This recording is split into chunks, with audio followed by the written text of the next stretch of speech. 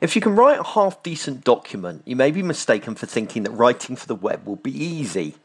However, the web requires a focus of writing rarely needed elsewhere.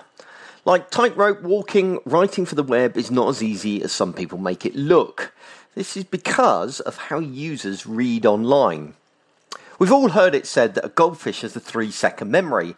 However, you might not know that some studies suggest that the average adult attention span is less than that, coming in at 2.8 seconds. Combine this with the fact that users scan rather than read copy, and it becomes obvious that web content needs to be concise, engaging, and focused. Now then, how do you improve the quality of your copy when writing for the web? There is certainly no shortage of advice about writing for the web. In fact, I've written on this subject more than once.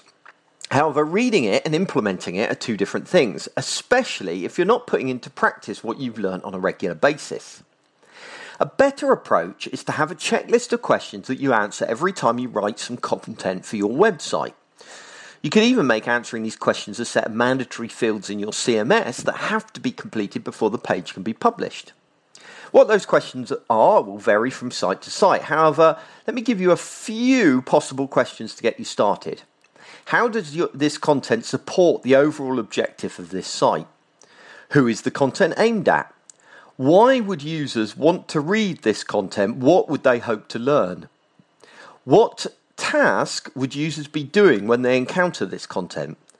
What do you want users to do after reading this content? If the user only scans this content, what one thing would you want them to take away? And finally, how can you summarize the message of this content in 2 sentences? The aim of these questions is to ensure that your copy is as focused on user and business needs as possible. The problem is that much of our writing for the web is more about communicating predefined messages than meeting user or business needs. We're so intent on telling people our message, we rarely stop to ask why. What is the reason for communicating this message, and why does anybody care? Being able to clearly articulate the answer to these questions helps focus your writing and prevents us from adding copy to our site that is really surplus to requirements. Indeed, sometimes asking these questions stops us adding some content at all because we realise it's not actually that relevant. So before you next sit down to write something for the web, make sure you have a checklist of questions in front of you that must be answered first. It will make a huge difference to the effectiveness of the final result.